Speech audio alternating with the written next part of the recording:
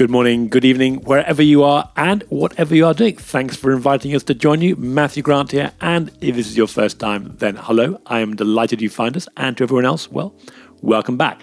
Now, I'll be switching off my mic in a moment and Robin Mertens picks up the conversation today with Nadir Al-Salim, founder and CEO of Gaia.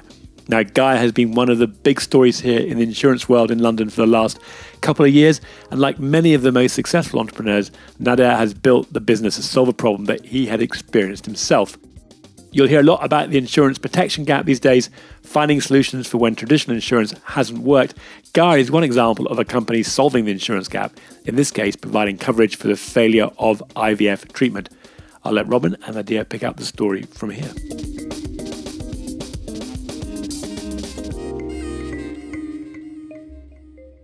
So I'm with Nadir Al-Salim. He's the founder of Gaia and the CEO. Nadir, welcome. Thank you for having me. I know from our discussions before that you're a Palestinian, and I think I can safely say you're the first person of Palestinian origin that we've had on the podcast. What was it like growing up, and how did you end up in the UK? First, it's such a great honor to be the first Palestinian. I did certainly hope I'm not the last. So do I.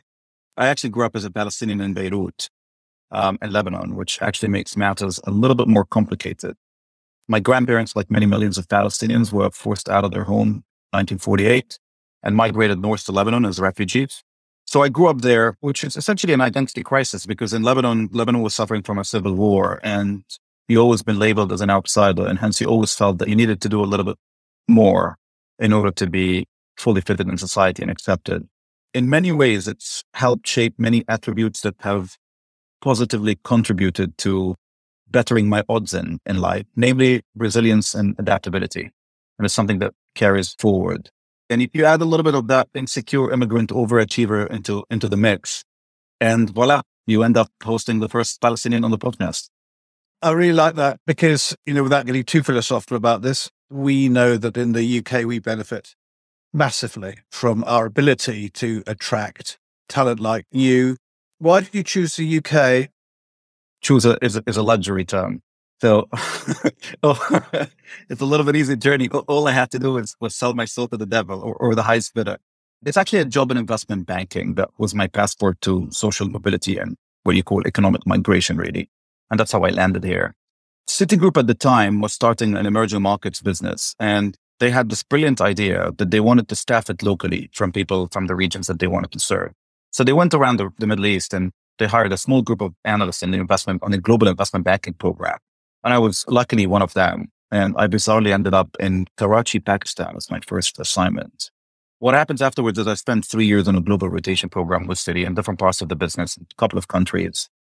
Before I joined Goldman, and for the better part of 9 to 10 years, I mainly ended up covering emerging markets for Goldman whilst being based in London, which is now a very, very long time, but we do call home now. And it really is that job that gave me the opportunity to come here and settle here and make this home. Well, we all know Goldman as an employer that pays vast amounts of money, and I hope it paid you vast amounts of money. But that makes the next question all the more curious, which is why did you give up vast amounts of money at Goldman Sachs? I always say my decision to start Gaia was A, accidental, B, it was more of a natural conclusion of events. I had lived a terrible experience firsthand that led to a crystal clear understanding of the pain points. And I've always thought that I carried an invaluable insight being a patient. And even today, I often meet founders and the light bulb moment always for me clicks when I think that it's incredibly valuable when they have an insight that is actually not obvious. And when you see them talk about it, you're like, that makes a lot of sense. That's a hallmark of you've accidentally built something or you've planned to build something that ended up being an elegant solution to a problem that you had a first-hand understanding of its pain points. To be very honest, also for a lot of people that are in a similar stance in their life, like the risk-reward math of starting a company, starting a startup never really adds up, right? So if you want to look at it rationally, it almost never stacks up. But I always say, maybe if you look at it on an optimism-adjusted opportunity, it always makes sense because you do know and you understand the depth and the scale of the problem that you're solving. Have you told us it was born out of a personal experience? Tell us how Gaia sorts that problem out. My wife and I wanted to start having a baby, and the trip that ensued a little bit less straightforward than what we hoped. we went down an IVF rabbit hole. Essentially, we've done 5 failed rounds. We've been successful on the 5th, but we've done 4 failed rounds in 3 clinics in 2 countries, and we paid £50,000 and a lot of emotional and physical pain that was endured throughout the process. A baby showed up, and we're very fortunate because there was a happy ending to that story. But your sort of aha moment really is understanding how many people can actually go to that 5th round and how many people you can ask to spare £50,000 for something that they have so much low visibility on. And then you find that number to be not more than 2 to 3% of the people that go through treatment. So Gaia was a direct answer to the fact that everyone should really have the best chance of starting a family, regardless of their financial situation in life. We were very fortunate to be able to afford to go to 5th. Many, many, many people are not. And back to the definition of what is a long-term optimistic version of this. If you do manage to create a reality where, like you say, my long-term optimistic vision is that anyone who wants a family can try and money is not going to stand as an obstacle to do so, I think it's an incredible achievement for all of us at Gaia. And today we started something, what I call a very functional. We are aiming to remove the financial barriers to accessing fertility treatment and one type of fertility treatment. And what we want to do is we want to move a little bit further and try to understand what is that family building journey for people like me, for the many like me, but more importantly, for the people that are even not in the system today. Because if you look at the people who need treatment versus the people who actually end up accessing treatment, the majority is outside. They're not going through treatment. And we wanted to solve it to the masses before this becomes something that people consume on a more regular basis. And the first time you told me that story, I was completely consumed by it, and I remain as consumed by it today as I was then. That could easily have been a passion project. It could easily have been something that you set about campaigning for, but you saw it as a business. When did you turn your project or your campaign into a business? It was a very organic process, that like the whole evolution from like an idea to an actual business, right? And the thesis remains the same. Like the option to have a child is a fundamental right and should be afforded to all humans. And if you look at the underlying demand, the fertility treatment demand has never been higher due to biological, demographic, societal reasons, resulting in a growing and a diverse range of people that exist today who are starting to plan their families. From a demand side, you have an acute need in a large and a growing market. And that's usually a fantastic place to start. And on the supply side, you have essentially 2 movers, which is there's either a public funding available for that component of healthcare, or there's usually the insurer that puts pressure on the healthcare provider in order to normalize the access. And none of them exist. And if you move to the consumer pain point, which is the hopeful parents that want to start that journey, their pain points mainly revolve around access and the patient experience. Access is nearly non-existent because less than 2% of people access treatment. And the patient experience is horrible. And the process of it becoming a business or honing down on a business model was to say, there is no point improving the patient experience, which is terrible, but there is no point in improving the patient experience if access remains exclusive or restricted. So let's leave the patient experience, because if we get more numbers through the process, the patient experience will redesign itself around the many people that are now becoming that part of the access solution. But the bigger gap was on the people that are still priced out. The most deliberate decision at Gaia was to solve the money. How do you build an insurance relationship with a patient, which we call a member, where the entry wedge to that relationship is money? Because I'm genuinely not interested in improving the experience before I open the gates to that experience. And that is the process by which this became a business, because we first decision that we had to make is to focus on what is the key pain point. What is the focal and key pain point that we're going to focus all of our energy to find a solution for? And we decided that access is the most meaningful. So you created an MGA and a product. What does that product insure your customers against? The product is very simple. It's our insurance model is essentially a completely new way to pay for care, namely IVF treatments for now. What happens is that at the point of care, which is the equivalent at the point of sale, which is a clinic in the UK, we take personal data from the patients that are undergoing treatment, and we use that data in order to predict how likely you are to have a child. And then we estimate that probability and we insure you against the risk of failure. For that, you pay a premium. Typically, it's a fraction of the cost of a single cycle.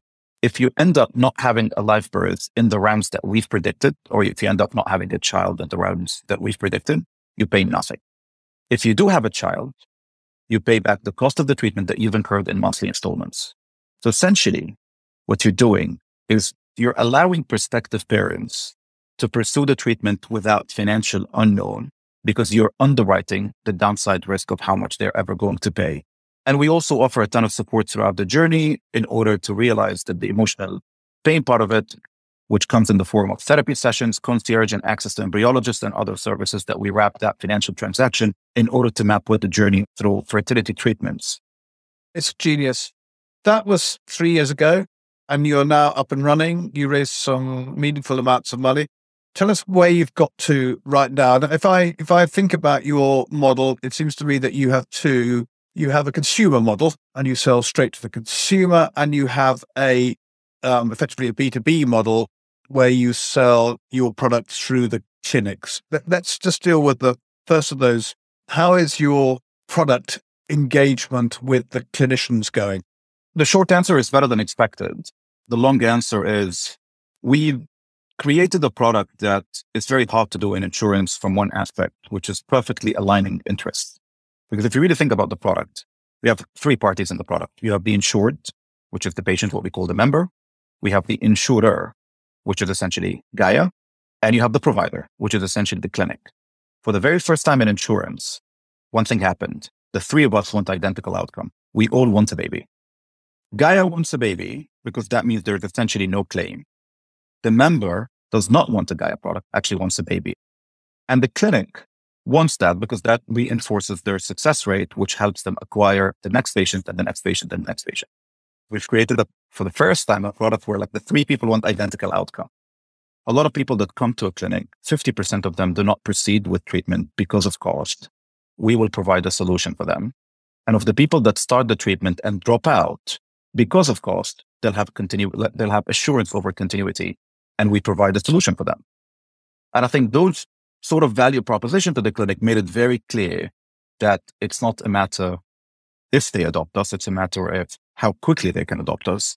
And in a very short period of time, we now cover about 40% of the UK market in terms of clinic coverage, as in who is a partner of Gaia.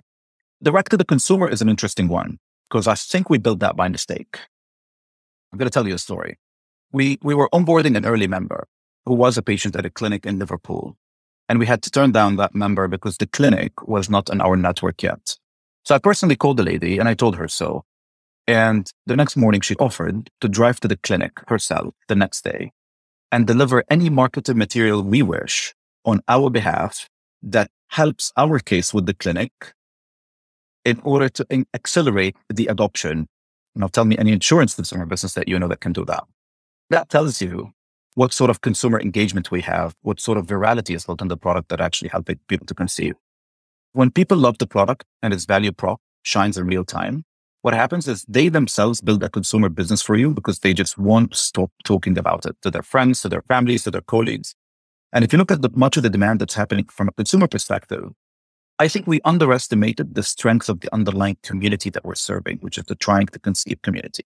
Those are hopeful parents who have shared pain points. And to the extent that those guys find a solution, that they're going to adopt it, they're going to shout from the rooftops to help the next couple on the journey, so on and so forth. And now it's something that we're extremely, extremely focused on. And you'll see in the upcoming months, sort of the business taking more of a consumer-facing DNA. Hi there, I'm Tara, one of the research analysts at Instech. Climate change is having a growing impact on extreme weather, leaving insurers with a greater need than ever to understand the combined risk of hurricanes and floods. Join Instech, RIASC, and Fathom for a live event in London on the 1st of November to review the key drivers of change, how insurers are taking account of this for underwriting and portfolio management, and the climate analytics and data that are available to support them. The event is free to Instech members, and you can register online at instech.co/events. You did a great job at recognizing the need for the product and designing it, but ultimately you could go to market until you had some insurance capacity to put behind it. You've now got capacity. Tell us who from, and then a little bit about the kind of journey from idea to being up and running and fully backed by the insurance industry. I always say that the fact that we built an insurance product without insurance expertise had helped us a lot because we weren't governed or even restricted by antiquated thinking on how to build products. The industry biggest problem, it actually has a similar problem to fertility treatment. It actually has an accessibility problem. The process wasn't straightforward for us because it was very hard to navigate who does what to whom and what part of the value chain. And if you're not from the industry, and I think I said this in an event of yours one time, it genuinely takes 6 months to kind of figure out what is a wholesale broker, what is a retail broker. And all you need to know is like who's on the risk and who's telling the risk. And that took a long period of time for us to kind of figure out. The other thing that I think we've done on the insurance side is we've done the heavy lifting on the modeling side of the risk before we sat with an insurer. So when we sat with the insurer, we had 1 million data points of every single IVF treatment that goes back to the early 90s of every single woman in this country who underwent IVF. And we said, listen, we got a way where we know how to predict the live birth based on these set of parameters with a margin of error. And by the way, if we can do that in a very similar fashion to predicting any kind of risk, we can underwrite it. If we can underwrite it, we can price it. And if we can price it, we think we want to build a brand to set. All we want is a little bit more open mind because this product has not been done before. Our lucky break came in the form of Lloyd's Lab, to be honest. It was a chance meeting with Freddie McNamara, who's the CEO and founder of Cover, who I was complaining to about the lack of seriousness of the people that we're talking to, and everybody's sort of wasting our time, but we just can't get any traction. And he actually asked me to check Lloyd's Lab, which I have never heard of at the time. And we went and we applied and we got in on a wild card at the time because there was no category for us. And I think that helped two things. It helped giving us access to a large group of people in a structured format. And two, the people that were signing up to the lab were by definition serious about considering product and alternatives and distribution and capacity, which sort of made it a very good audience. From that, I think also the second level was understanding who are the real partners. And I really want to do a shout out here to the people that helped the most, which are Beasley, Chaucer, and Atrium, and namely George and Haley from Beasley and Chaucer, who we came to them very early. And I think the approach differed from all the other insurers because it was very open to genuinely trying to understand what the product is and what the product should be and what the product could be. And we shared with them in a very transparent way. And they will tell us what would work, what doesn't work, what can sell, what can't sell internally, externally, compliance, conduct, and all these like blind spots for us. And the fact that we've done it in such an open and collaborative manner helped a lot because essentially you had a bunch of people around the table that want the same objective. They wanted this product to be off the ground, and that brought everybody to be focused together. Well, I think you've picked 3 companies we're very pleased to have as members and as innovative and curious and open-minded as anybody in our market. So well done them and well done you. Please tell me, how many times in the course of doing this did you walk into a meeting and somebody said, we can't insure this without a 3 to 5 year loss record? Because we've never done this before, we can't enter into a new product without any historical data. Did you get that? Weekly for 8 months. Yeah. Yes, we did get a lot of that. I think people would get naturally very excited about the product. And quite frankly, then they'll get scared because it's one thing to be excited because the proposition actually makes like mathematical sense. And they really love the human impact of it, as in it's a measurable impact that has a component of social good. But then they realize that it is a lot of work because this has never been done again. And someone down the chain needs to take that risk. And what I discovered about the insurance industry is that everybody's very good in passing on the risk. No one's very good in actually taking it. And that would cause a little bit of those conversations to be difficult until we found our feet and we know how to position this a little bit better. And we found good partners. And I think the rest got a little bit easier from that. But I think we were dead on alive at the same time for a lot of years in that year. Now that you understand how the insurance market works and now you know where to find good partners, you must have plans for other products and other things. Firstly, any plans to take what you've done in the UK to other parts of the world with the IVF treatment? For sure. I think our next biggest market is the US. It's a similar pain point on the consumer side, i.e. a lot of hopeful parents that have nonlinear path to becoming parents, and hence fertility treatment is a solution, but they're priced out because they're very expensive. And if we think the UK is expensive, multiply that by a factor of 10, and you'll have sort of the US figures. It's very similar to the UK. 75% of those treatments are paid out of pocket. So it's still a very acute consumer pain point financially. And cost remains the number one concern. But you have much more volume, you have much more depth, and you have much more spend. So we're going to take everything that we've done in the UK and do it in the US. And we're going to launch, hopefully soonish, a pilot that will allow us to replicate some of the UK clinic success, if I may call it that, with the US counterparty. And then product set. There are other aspects of family life that you might seek to address. Any thoughts around that? We want to be the first brand or service for family building. There is no place where men and women go to start a family. It's a space that's super high in emotion, very high in spend, very high in engagement, but it's devoid from meaningful information or access. So I think that this becomes less about the products, more about what problem are we trying to solve for what generation of upcoming families. And we wanted essentially to build almost like a new kind of an insurance company that treats reproductive health not as an annexation, but as a core component of your common healthcare. And we wanted to be the company that sits in the intersection of money and health. And the premise to activate that is how we switch planning for family from reactive to proactive. And the questions that we want to answer along that product suite is really, quite honestly, very simple. What information do I have that allow me to access what solution in order to achieve more optionality on my reproductive health? And if you think about it from a product suite perspective, it's today we sell a product to those who have been identified that they have a problem at the point of care. We wanted to come a little bit early in the journey and say, 1 in 6 of us will have a problem of sort. Those problems need action. The action needs 2 things, information and money. And if we sit at the intersection of those 2 and we innovate the products and the service that allow you to take charge of optionality early in life where you don't need it, and we become what you call like a planning annuity type business, right? Like how you plan your pension, how you plan your life insurance, how you plan what is going to happen when it comes to family formation, realizing that the family structure is changing and the use cases are not straightforward as they used to be. These are big ambitions, both geographically and sort of philosophically, and the way in which you're seeking to change insurance. What do you need? I mean, is this now you go out and raise lots more money, what more resource? What's going to take you from where you are now to be able to realize some of this? On money, I got this advice early days from Mark Evans from Kindred, who always used to say that more companies die of indigestion than starvation. So I'm very wary of that. And we hopefully get some form of a keto diet when it comes to capital consumption.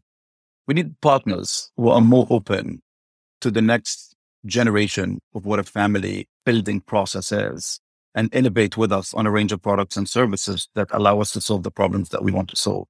And that can come from geographical expansion where we expand to new markets. That can come from product innovation where we expand to other verticals. So essentially we need someone to partner with us in a very similar way how Beazley and Chaucer and Atrium partnered with us on the first product to power up the next generation of products, because we really want to go and try to cover all the blind spots of what a family building look like. We absolutely do need people at scale. And it's sort of a great place to be when you have a complex problem that has a measurable human impact, because that'll allow you to tap into a talent pool that is sometimes not available. And we're at the intersection of the two. So I think a combination of innovative partners that understand new risk models and want to apply them in the real world for a measurable impact and access to a talent pool, probably top of our list. Well, I won't be the only one who finds your story and the story of Gaia very inspiring. And I'm absolutely certain that you will flush out from that people who would be interested in getting hold of you. How do they get hold of you and how should they get hold of you? Best way to get hold of me is on LinkedIn, I guess. I'm going to finish roughly where we started and ask you in not so many words. Do you ever wish you were back at Goldman's now? Because I'm sure that you have, like any founder, your moments where you wonder what you got into, but I can't help thinking that actually you're really enjoying yourself. You know that what you're doing is something profoundly important and it must reflect in the way that you see your job. Yeah, no, I couldn't agree more. There's always a funny story that, the day we moved to our current office 2 years ago, my colleague Lucy and I took an Uber X to move everything. It wasn't even Uber XL. We just set everything in a Toyota Prius. We sat in it and we moved offices. And days like that, you wonder, what have you done to yourself? And some other days, the same Lucy sends a message on Slack saying that a Gaia member is pregnant. And that brings it all together. And that gives you a good perspective of what you're doing and why. I think it sounds cheesy, but I always say that to be able to pursue profit in a scalable and a meaningful way as we are, whilst being the difference maker for some families between having a child or not, is an incredible privilege. I don't claim to have Like I've stumbled on this by accident, but I think it's a privilege that stems to everything that we do in Gaia that I'm personally very grateful for, because we're pursuing something for profit in a very meaningful and scalable way. We took venture money. We need to achieve venture returns, but it's a fantastic place in life to be able to do that while you're actually creating a measurable impact on actual lives. And I think it's such a privilege that I don't know would I ever have regrets, like however hard the journey is. No, it's been an absolute privilege. I enjoyed meeting you 2 or 3 years ago. Applaud everything you've achieved. I wish you luck in the future, and please come back in a few years' time and tell us how you're getting on. Absolutely. Thank you so much. Thank you for giving me the time early, because I do think, by the way, that one of our early clinics that we piloted with came on the back of introduction that we've done 2 years ago. And you're one of the few people that sort of saw this from the onset, that this is going to be meaningful and scalable. And I'm also very grateful for our friendship. Thank you for proving me right. Cheers, Nadat.